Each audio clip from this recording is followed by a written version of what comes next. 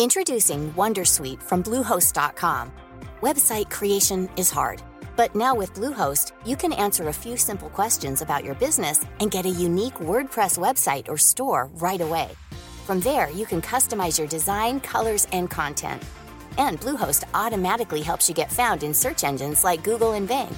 From step-by-step guidance to suggested plugins, Bluehost makes WordPress wonderful for everyone. Go to bluehost.com/wondersuite. You have 50 or 20 questions on credit application 10 years ago. Today, it might be that you are asking just identification, which in some countries like Finland, Sweden, Estonia, it's automatized. So basically you are using bank IDs. You are able to get so much information to support your decision making from the beginning until the end. And then ultimately you are able to serve customer in milliseconds. The first bank that I worked for used to run an ad campaign. Who are these people, it asked, showing good-looking folk engaged in the sort of adventures more commonly associated with cigarette advertising at the time. I assume it was designed to shift the narrative from we're just like the other big banks, only a little bit more expensive, to we're an exclusive club for the uber cool. It had a mixed public reception. Many saw it as elitist and exclusionary rather than aspirational. But its final scene stuck in my head regardless. Our hero is talking of regular holidays to Helsinki, while the narrator is awestruck, wondering what sort of person even knows where Helsinki is. To be fair, it is about as far from South Africa as you can get, and I don't think I'd ever heard of it myself, nor, I would assume, had any of my friends, except for Johan, the most sophisticated traveller I knew. He had been deported from Helsinki for a minor visa mix-up, but not before the police let him sit in the back of their van for an impromptu city tour, complete with a stop for them to buy him a postcard. Or at least that's the version of the story I still tell. I'm only about 80% sure I'm remembering it correctly, and then only about 80% sure the original story is true, which is all just a long way of me saying that once I moved to Copenhagen, there was one city in the region that held a particular draw for me, and it didn't disappoint. Welcome to How to Lend Money to Strangers with Brendan Lagrange.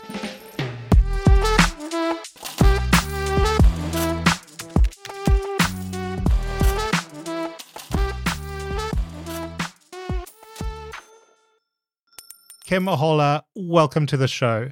You're both a country manager and a product manager for Credit Star. So we're going to talk about credit in Northern Europe and revolving credit in general. But before we get to that, we've known each other from a previous life. So maybe let's start with your experience. What career path has brought you to where you are today? Yeah, thank you. Thank you for having me here. I think I was born 2007 in Experian when dealing with credit risk management and targeting marketing and stuff like that.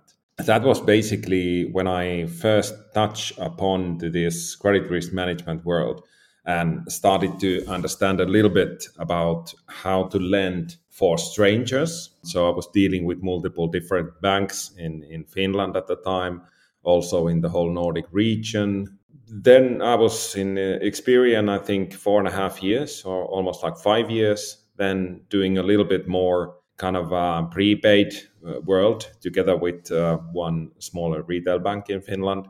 And then moving into real stuff. So lending for subprime on IPF, which is a kind of global player. So I was country manager at the time. So I had a team of 15 or 20, and we were managing the portfolio here in Finland. And nowadays I'm on Credit Star, which is an Estonian-based company operating roughly 8 countries at the time, founded 2006 when there was a big boom of fast lenders. So there I am at the moment, over 1 million registered customers, and I think the assets are around 230 million, 150 people working in a company at the moment. So lots of interesting items. As you said there, you've been a country manager, regional manager in Scandinavia, or I guess more broadly Northern Europe. So some of those markets are markets that don't often make the global headlines, but there are also markets that are a little bit more diverse than maybe we first expect. So before we talk about CreditStar in particular, could you maybe just give us all a basic introduction to what that region looks like, the countries you cover?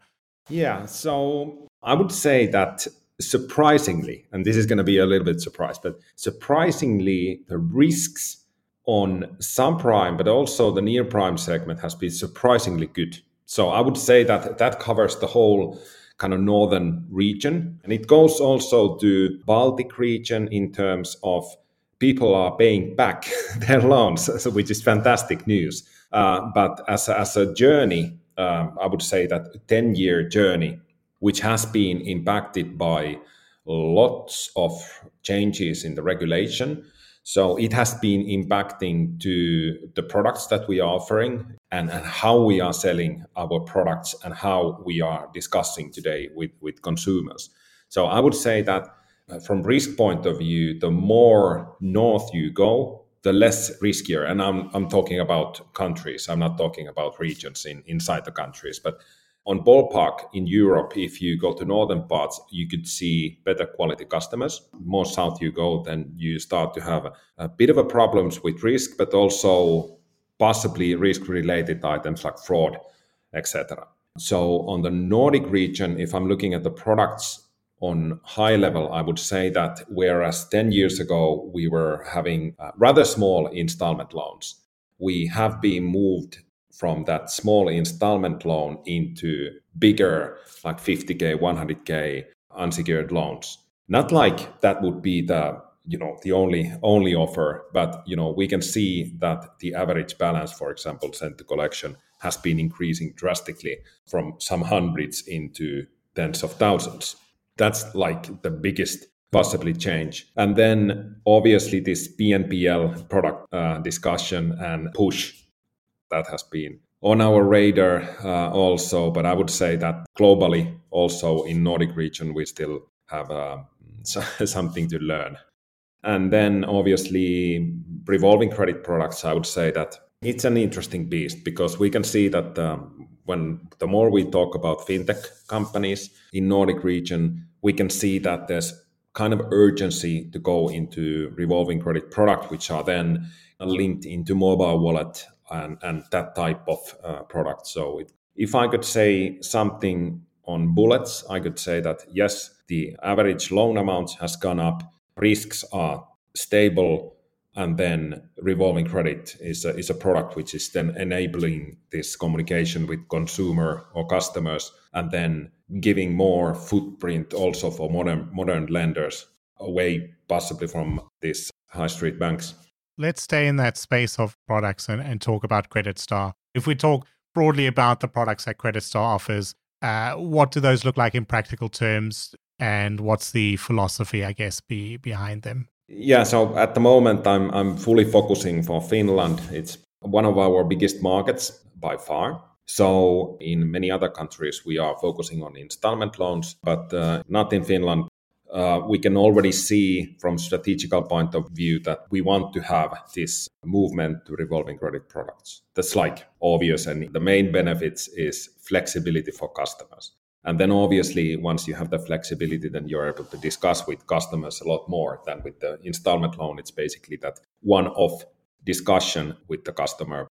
Once again, you were shortlisted for the Banking Tech Awards in the Best Use of IT for Lending category. So clearly a tech-focused fintech. How have you been able to leverage technology to create better customer processes, and what results have you seen from this investment? If I'm looking like 10 or 20 years back, when we were basically, as a fintech organization, majority of our decisions were relying on application, so credit application. And nowadays, it's kind of leaning to the direction where you ask very few questions from customers. So from UX point of view, so the customer experience point of view, it's much smoother and it can be super automatic, meaning by that you're able to work with a very lean organization to support tens of thousands of customers. So it all goes down to what kind of data sources you're able to use. So coming back to this credit application, you have 50 or 20 questions on credit application 10 years ago.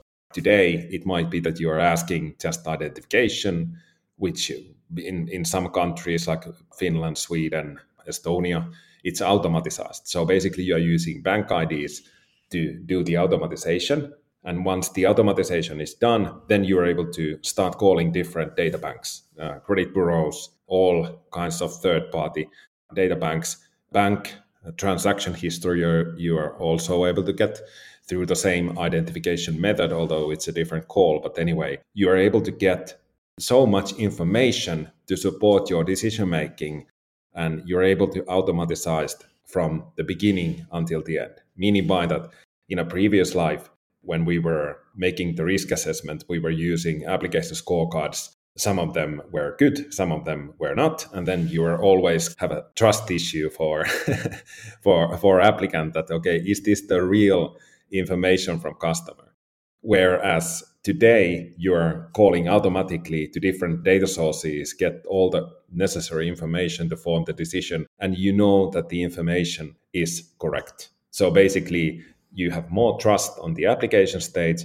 The quality of decisions are, super good, and then ultimately you are able to serve customer in milliseconds. So in best scenario, it might be that customer do the identification and then have money on their account within some minutes. Certainly, it sounds like there's a lot more data sharing possible than it was a decade ago, and that's freeing up a lot of opportunity. So how have consumers responded to their data being shareable? Yeah, I think the biggest resistance has been coming actually from the data protection agency.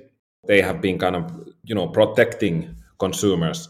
I don't particularly believe that consumers themselves has even understand what this data protection means. Just to say that it's coming from somewhere else. And then we have obviously major banks were kind of against it just because understandably.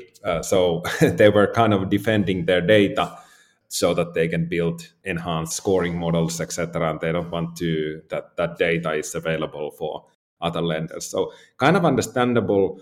And today, this PSD2 kind of enables us to drill into consumers' data. Then obviously, I mean, for lender, it's like a huge thing compared to our previous life, where we only had to rely on the data that the customer is showing us. We didn't have any benchmark point. And nowadays, we are getting that kind of behavioral side of the customer already through this PSD2. So it's kind of revolutionary for us, but it's also revolutionary for consumers, although they don't see it that much, because we are able to make better decisions, meaning by that in a previous life, instead of consumer were asking like 5,000 euro credit limit, but because we didn't have any data or the decision making was a little bit more poor, then obviously we had to downsell it to 2K. Compared to today, we can see that actually this customer can get 10K, so we can upsell it to 10K and give customer even better experience. It's tricky, but I would guess that it's also good for banks because they're able to get the same type of data also from our side. In the last sort of decade or more, have you seen these fintechs such as yourselves and others take on the big banks, and has that changed who's offering loans and who's winning customers in the space? Yes, definitely. I mean, it's a kind of the question itself. I can ask yes and no, and no, because we also have some legislation change as we have been moving forward. But on a high level, definitely yes. I mean, smaller banks have been able to use this to acquire some market share from major banks, and at the same time we can see that some Norwegian banks have been entered to Finland and definitely has been taking some breathing space away from major banks. And also the good thing out of this has been that there has been multiple players in a market who has been able to offer different kind of service experience for consumers. Not only for these subprime customers, but near prime and even prime customers have been able to try our products and services, and have been also kind of voted that, okay, you are a little bit more expensive than these mainstream banks, but still, I mean, the service level is so much better because our philosophy in modern finance and especially Credit Star is that we want to automatize everything, and our service ultimately is quite simple. But what we want to have is that everything is nice and smooth and even zero contacts to our customer service, so that customer wouldn't have any questions at any point of time. And it's going quite well. And I think to your original question, it's not only the data that we have been able to pull from the banks, but we have also been coming to the market with the innovative products.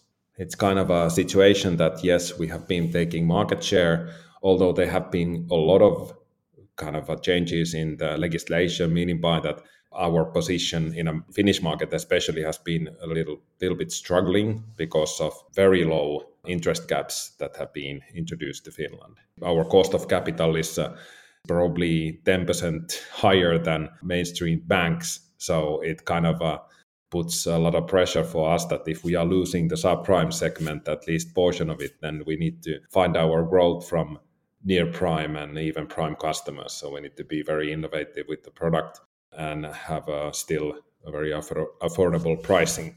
Yeah, and how have you been managing the rising regulation burden? Yes, I think in the past 10 years I've been discussing with regulators and they have a good and valid point. And I think whatever comes to regulation and tightening regulation, it's basically due to the purely simple fact that regulation itself is always lagging behind. And especially when fintech companies came to the market or modern financial companies came to the market, they were kind of running so fast that the regulation was always behind. And when you introduce new regulation, then it's already at the time when it's introduced, it will be a little bit late. So it typically impacts in two ways, and this is just my thinking. When you have tightening cap, then from the political point of view, it sounds like you are saving money from consumers. But then on the other hand, that I've seen is that it actually cuts out some portion of the portfolio or potential customers, and then it shifts the need for the profitability into this other segment, which might be then the premium segment or near prime segment. And then you still need to get the profits. Then the pricing is just moved to lower levels. So as a consumer in Finland, I can see that when some companies are leaving from the market, and then you are pushing, the banks being like in an oligopoly or monopoly situation, then you know what will happen. Ready to pop the question? The jewelers at BlueNile.com have got sparkle down to a science with beautiful lab-grown diamonds worthy of your most brilliant moments. Their lab-grown diamonds are independently graded and guaranteed identical to natural diamonds, and they're ready to ship to your door. Go to BlueNile.com and use promo code LISTEN to get $50 off your purchase of $500 or more. That's code LISTEN at BlueNile.com for $50 off. BlueNile.com, code LISTEN. Hey, Dave. Yeah, Randy. Since we founded Bombas, we've always said our socks, underwear, and T-shirts are super soft. Any new ideas? Maybe sublimely soft. Or disgustingly cozy. Wait, what? I got it. Bombas. Absurdly comfortable essentials for yourself and for those facing homelessness. Because one purchased equals one donated. Wow, did we just write an ad? Yes. Bombas. Big comfort for everyone. Go to bombas.com/ACAST and use code ACAST for 20% off your first purchase. From user experience point of view, you will pay a lot and get very, very little. In Finland, especially because it's a very small country, we have 5.5 million living here. And our kind of a future, as I hope, our future strategy as a country is that we want to have, small companies blooming and conquer the world, and then the rest of you guys are paying our our lives.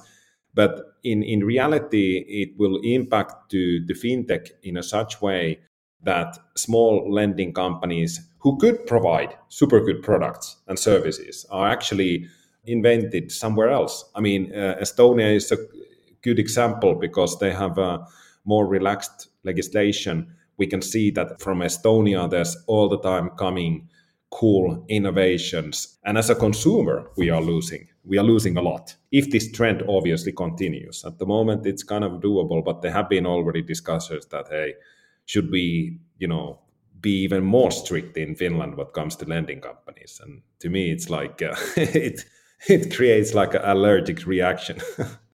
You are obviously working with consumers on the ground and seeing their reaction to these rising prices and higher interest rates. What have you been able to do, and what might other lenders be able to do to help the subprime, near prime group?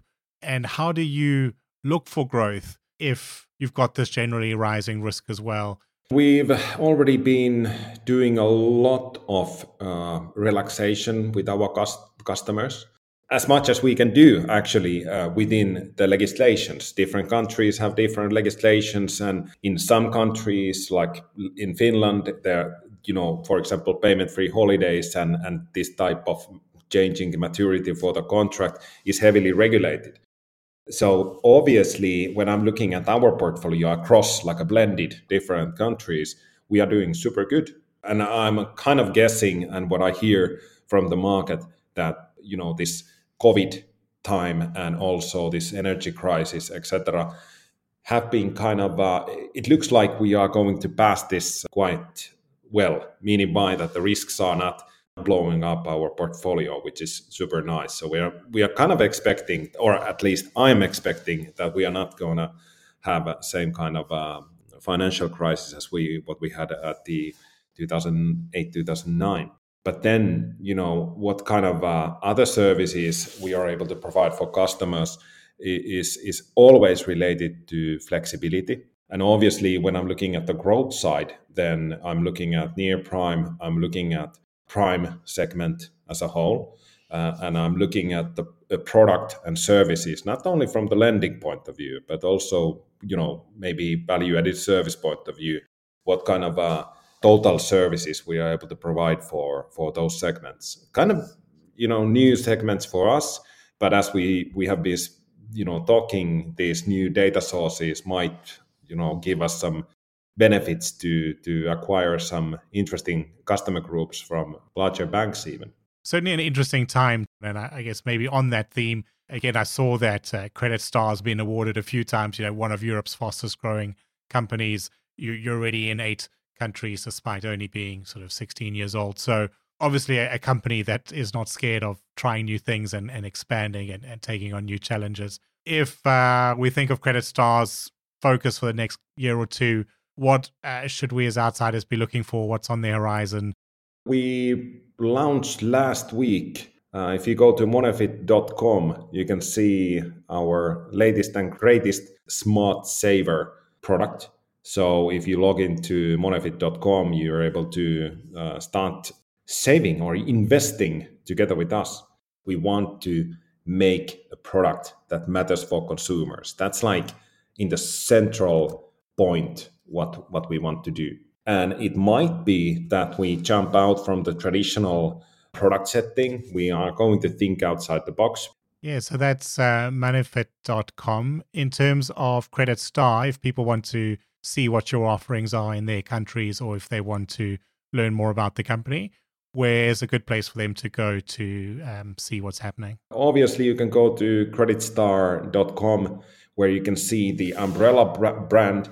And then underneath it, you can find this Monefit brand, which is the latest and greatest. I highly recommend to visit this monefit.com just to get a little bit more about what's going to happen in the future. But obviously, this creditstar.com is telling everything about the group. Great, Kim. Well, thank you very much for your time. Finland is one of my favorite countries to have worked in, so great to be catching up with you again and to see how it's going there. And great to see the amount of innovation in that broader region. I mean, as you said, Estonia's a bit of a hub there, but Scandinavia is also producing some great fintech brands, some open banking brands coming out of there. So being exciting to keep an eye out from further afield these days.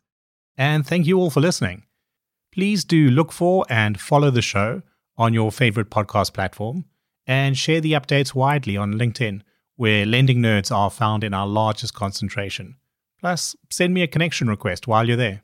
This show is written and recorded by myself, Brendan LaGrange, in Brighton, England, and edited by Fina Charlson of FC Productions. Show music is by I Am Wake, and you can find show notes and written transcripts at www.howtolendmoneytostrangers.show or just www.htlmts.show, and I'll see you again next Thursday.